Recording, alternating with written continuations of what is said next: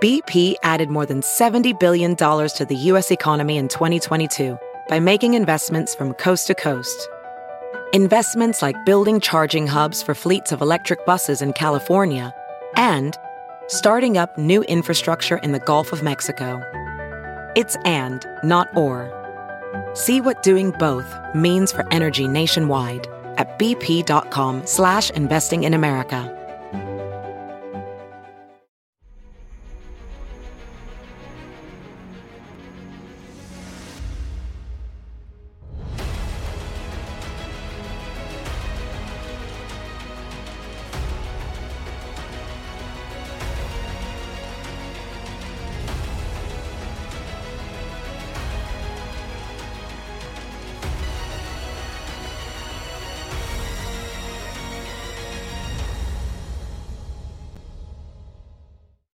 Hi, everyone. Judge Andrew Napolitano here for Judging Freedom. Today is Thursday, January 25th, 2024. Colonel Lawrence Wilkerson joins us now. Colonel, thanks very much for sharing your time and your expertise with us. It's much appreciated. I want to start with Ukraine, Colonel. Earlier today, Rishi Sunak, the Prime Minister of Great Britain, made sort of an offhanded comment that British troops are prepared to fight against Russian troops in Ukraine. What do you think of that? Very frankly, I think he's an idiot. He certainly has no military experience and no experience of the British military right now, which is, shall we say, somewhat lacking, particularly in its ability to fight on the ground. They simply don't have the numbers. They have similar problems that we do in terms of in strength. So that was a ludicrous statement. One wonders why he would make that statement, as we speak, not literally as we speak, but this week, President Biden is still trying to negotiate with the Republicans in the House of Representatives for this $61 billion aid to Ukraine, accompanied by a $13 billion aid to Israel. And of course, he's still meeting with resistance. Republicans are demanding other concessions involving immigration, not a topic for us to discuss. But one wonders, do you think Ukraine is on its last legs? And if it is, where would that $61 billion even go? I do think it's on its last legs. And I think the answer to your question is no one knows, but I could make a really good guess that it would probably go into every criminal network or criminal enterprise or otherwise offline enterprise in Ukraine and maybe in some of the surrounding areas. I think it's becoming more fundamental in the Congress. I'm hearing some people say things, staffers mostly, but that their members are really not very content with this whole thing. It's not just the idea of politics, domestic politics, and border security and trade you this for that. Right. That's a lot of it. But there are some people who are really growing tired of throwing money at something they are increasingly becoming aware is not something you should throw money at. It's a losing proposition. You know the neocon mentality well. You worked with those people on a daily basis for many years. We don't even have to mention any names, but those people that always want to see somebody else fighting a war, those people who think that the American government can use Ukraine as a battering ram with which to drive Vladimir Putin from office, they've been proven profoundly wrong. I think this adventure in Ukraine has been a catastrophe. 500,000 deaths of Ukrainian young men, 10 million refugees, Ukrainians who've left the country, a government on its last legs, a government that doesn't even have the people with which to operate this equipment, even if we sent more of it there. How do the neocons take a loss? Will they just divert our attention to Israel and Gaza? What will they do at such a disaster as Ukraine? It's an excellent question. I'm wondering the last 24 hours what Victoria Nuland is thinking right now. She sort of epitomizes the neoconservatives in power right now for me. Right. And the battle between her and the other gentleman who might be the Deputy Secretary of State is becoming a battle royal. It looks like she's going to be beat out. And wink and blink and nod and nudge, my characterization of the administration is going to turn out without a nudge. I hope that's true. If she's disappearing, if she's departing, then that's a good victory for those who think the neocons are just simply insane. Yeah. But it's not the end of them. They are very resilient. They'll keep on going. I mean, you and I have watched Senator Graham, who I think epitomizes the neocons in the Congress. I don't know if epitomize is the right word because he's so extreme in this, but anyway, he publicly advocated to the president, did so on Fox News, that the president should attack Ukraine, not attack Houthis, but attack Iran, not attack Houthis, but attack Iran. So these people really never met a war that they didn't like. And I want to see Lindsey on the front lines. I want to see Lindsey somewhere near the front lines. He is. I'll say it outright. He is a coward par excellence. People who stand up on their soapboxes and ask for young men and young women who increasingly come from, because of the recruiting challenge that the Army has in particular, the lower classes in America. Not that hadn't been who goes into the infantry throughout our history, but those people ought to stand up and tell Lindsey Graham to shut his damn mouth. All right, I'm going to get under your skin. Here he is, Senator Graham, Victoria Nuland, in flat shoes. Secretary Austin and the Biden administration is failing our troops in the field. I admire him. He's a patriot, but he's not doing a good job protecting the soldiers. I asked him a couple of months ago, Joey, what you were talking about. Is there a red line? Would you tell our enemies publicly that if you kill an American, we're coming after you? Without Iran, there are no Houthis. The Houthis are completely backed by Iran. I've been saying for 6 months now, hit Iran. They have oil fields out in the open. They have the Revolutionary Guard headquarters you can see from space. Blow it off the map. Blow it off the map. I guess the neocons around Joe Biden share your view of Senator Graham. What do you think can be gained by attacking the Houthis? Apparently, that part of this advice the president has taken. There have been 9 attacks on the Houthis in the past 2 weeks. According to the president himself, they're not working, but they will continue. What does he gain by this? What does American national security gain by this? What a preposterous proposition when he says they're not working, but we're going to continue them. The Congress has a movement right now. I don't think it's going to succeed. We tried to do it with the Houthis before when we were backing Saudi Arabia fighting them and killing people left and right, including blowing up a school bus with 48 children on it with our Raytheon-made bomb, by the way. We've been trying to get the Congress to bring the War Powers Act into the situation.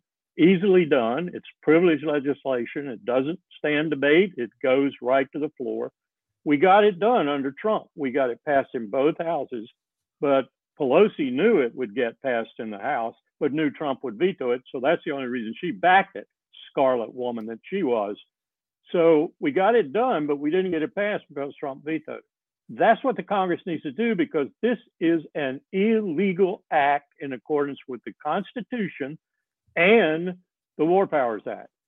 So what you are discussing is this abominable piece of legislation vetoed by President Nixon because he thinks it cramped his style. Yes. In reality, it transfers war-making power from the Congress to the president, an absolute and profound violation of the Constitution itself. You're the first person I've talked to in a long time that realizes that that's what it did. Yes. That's what I used to teach. Right. Hey, this was not a good act that the Congress put together. No. They surrendered their war power. And when the president fights a war or puts American troops into harm's way and tells them to act violently, and there is no declaration of war, he has to give War Powers Act notification to the Congress, and they can enact legislation to negate what he's doing, to order him to stop. He then, of course, can veto that, and then they need 2/3 to override it. It's a rigged system that transfers constitutional power. James Madison said, if the president can both declare war and wage war, he's not a president, he's a prince. Madison wrote the Constitution to keep those powers separated, but that's not what we have today. But yeah, Madison also said the sure parent of forever war is a president who can do that. Correct.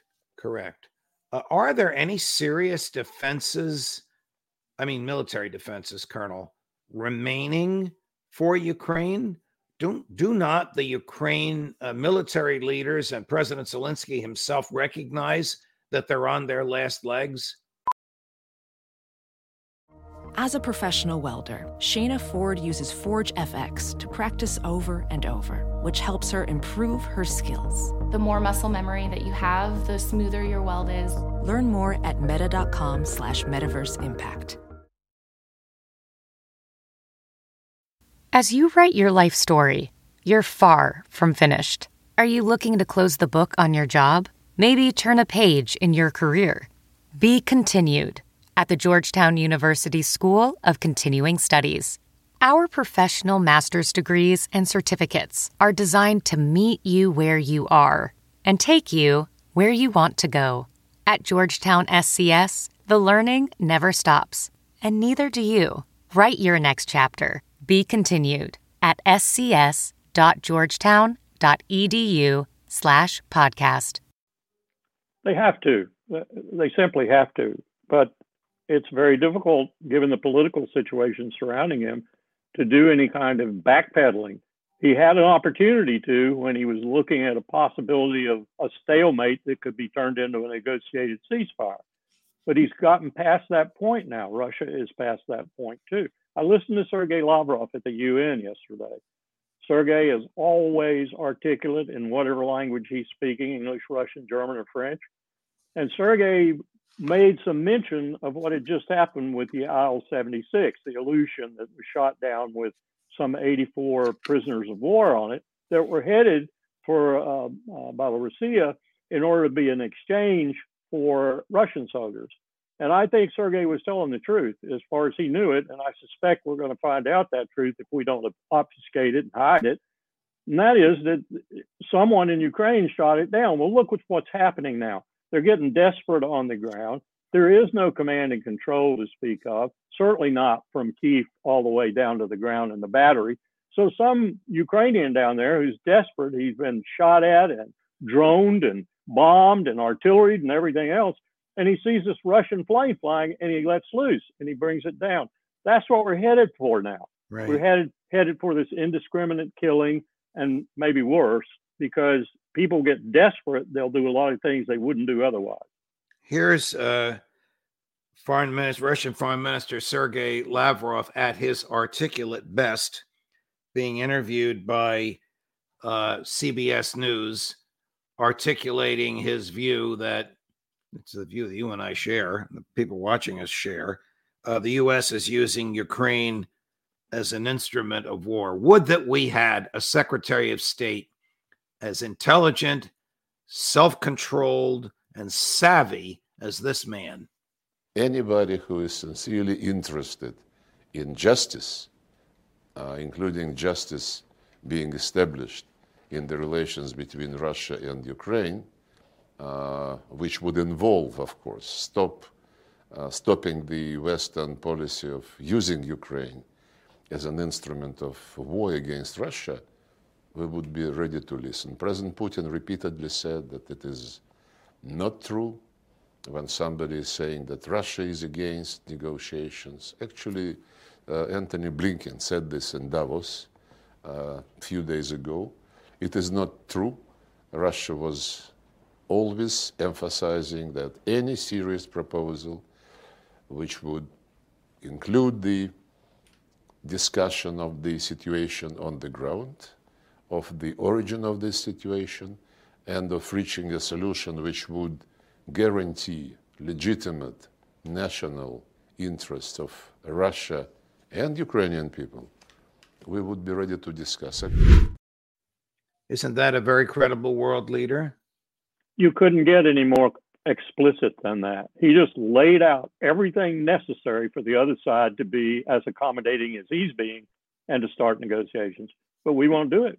We are simply caught up in this rhetoric and this imposition of domestic politics on top of whatever else is happening, because that's what's driving Biden. He doesn't want to do anything that might harm his chances of being reelected. It's nonsense. I agree with Sergey, his implication there that Blinken is not his counterpart. He simply is not. We need somebody with the acumen and the skill, diplomatic and otherwise, of a Sergey Lavrov there. I don't see anybody in this administration that even comes close. Switching gears, the International Court of Justice will rule tomorrow on the complaint by South Africa against Israel. You and I and many of your colleagues who've come on the show, some of them your former colleagues in the military and the State Department, are of the view that South Africa made a very strong case. The ruling is going to come down at 7:00 in the morning, Eastern time.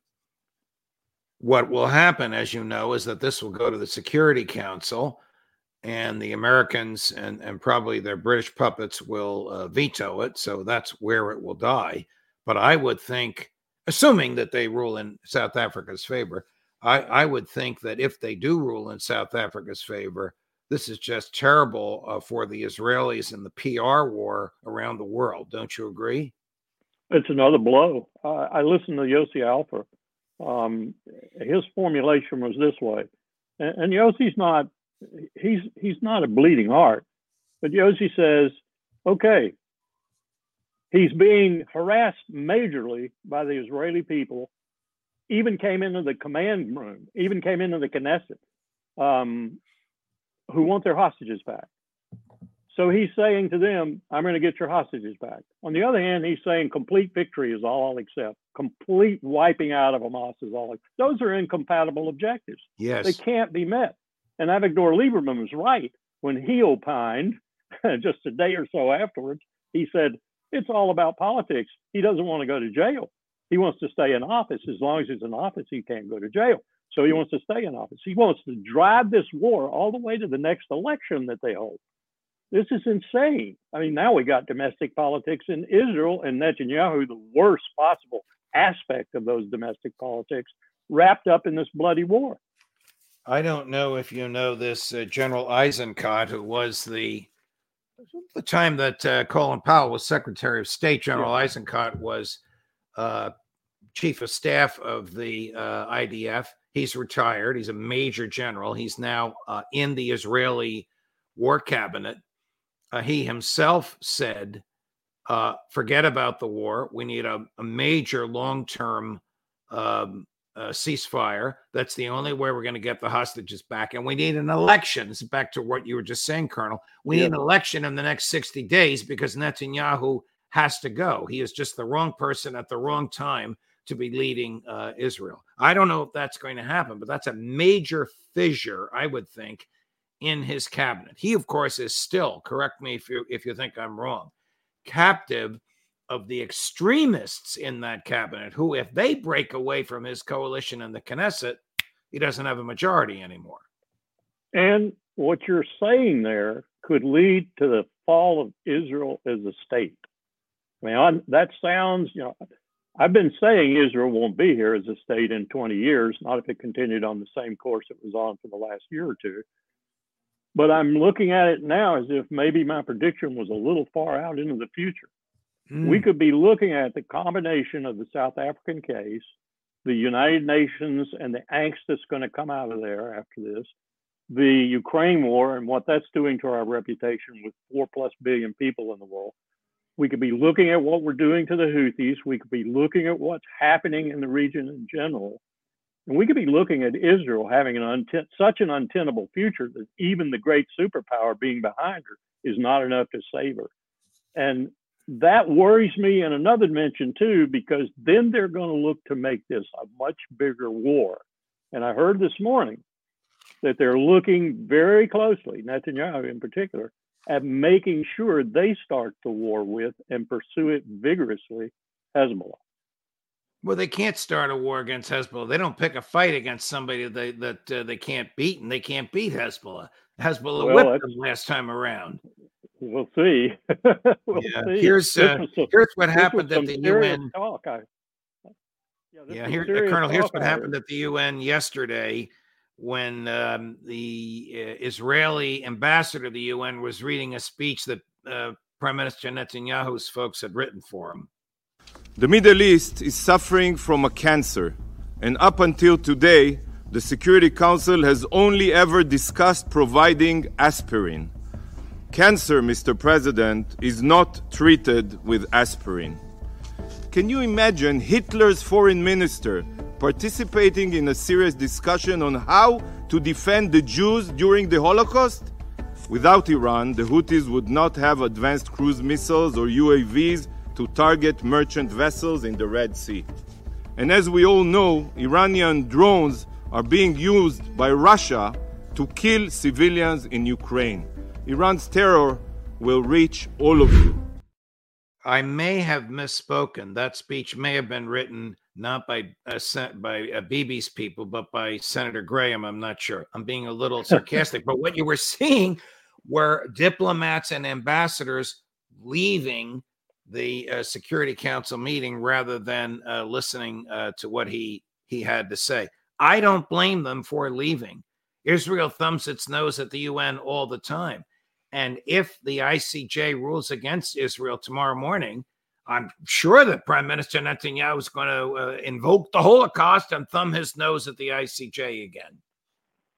I'm sure he will. And I think that argument, just like the argument of self-loathing Jews and anti-Semites and so forth, is losing a lot of its steam. Most of the people in the world who are looking at Israel right now are not anti-Semitic. What they are is anti-hegemon, anti-killing, anti-murderer, anti-barbarism. That's what they are, and that's what they're seeing. And I'm really worried about how they get this to the point where they can hide it in a major regional war. I know for sure from my contacts in Iran that Iran does not want escalation. Iran has been very careful to do tit for tat, tit for tat. They have not done anything that would look as if it were really aggressive. They do not want escalation. They understand what it would mean to suddenly have the United States unleash Lindsey Graham on them.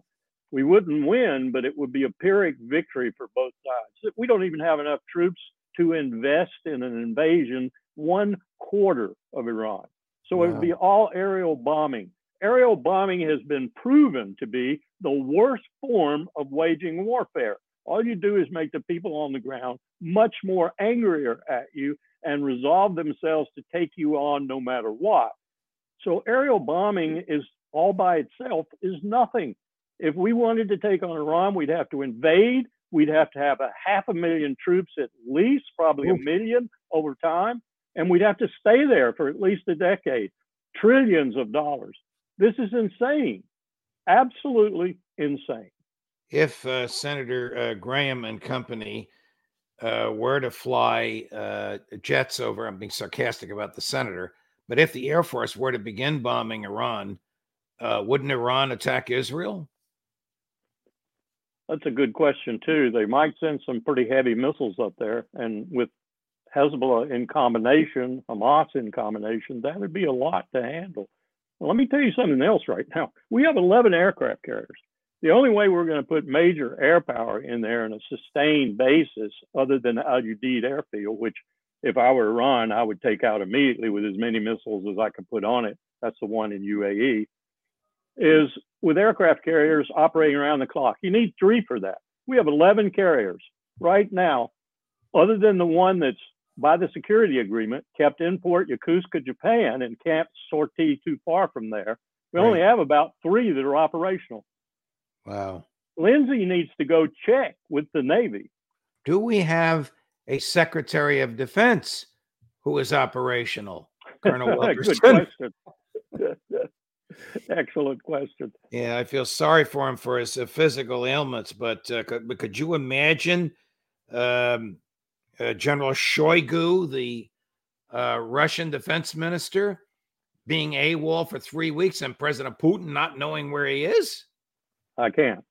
And I can't believe some of the things Austin has said, too. I'm sure he's saying it on Biden's behalf, but his remarks about Ukraine, we'll fight Ukraine to the last dead Ukrainian, is essentially how you interpret them. Yeah. Before I let you go, we put together a clip. It's a montage of Americans and one Western leader. I'm not sure who he is. He's a British voice saying that Putin has already lost. You'll get a kick out of this. The answer is Putin's already lost the war. Putin has already lost in terms of what he was trying to achieve. In many ways, Putin has already lost. Putin has already lost this war. And that is Russia has already lost this war. In short, Russia has lost. They've lost strategically, operationally, and tactically. The last of those is the one that galls me the most. The preceding ones are all politicians in various degrees. But for General Sullivan to say that, Jake Sullivan's the one, remember, who said that the Middle East was so quiet it hadn't been that quiet in 20 years. About a week before 7 October. Right. These political folks will say anything that suits them at a given moment. You and I know that. The people watching know it. Colonel Lawrence Wilkerson, it's always a pleasure, sir. Thank you for coming back. I hope we can make this a regular thing at a time that's convenient for you. Take care. Thank you. All right, my dear friends, Colonel Wilkerson was terrific. Bear with me for just a moment while I get to the calendar for tomorrow, because tomorrow, of course, we have the roundtable at 1 o'clock in the afternoon and Professor Sachs at 2 in the afternoon. Professor Sachs will be devouring the opinion of the International Court of Justice, which comes down at 7 in the morning. But at 9 in the morning, we have Craig Murray. Craig was the only journalist permitted in the courtroom when South Africa made its case and Israel made its defense. And he'll be on giving his thoughts of what he saw and heard and what the court ruled right here at 9 o'clock Eastern. Judge Napolitano for Judging Freedom.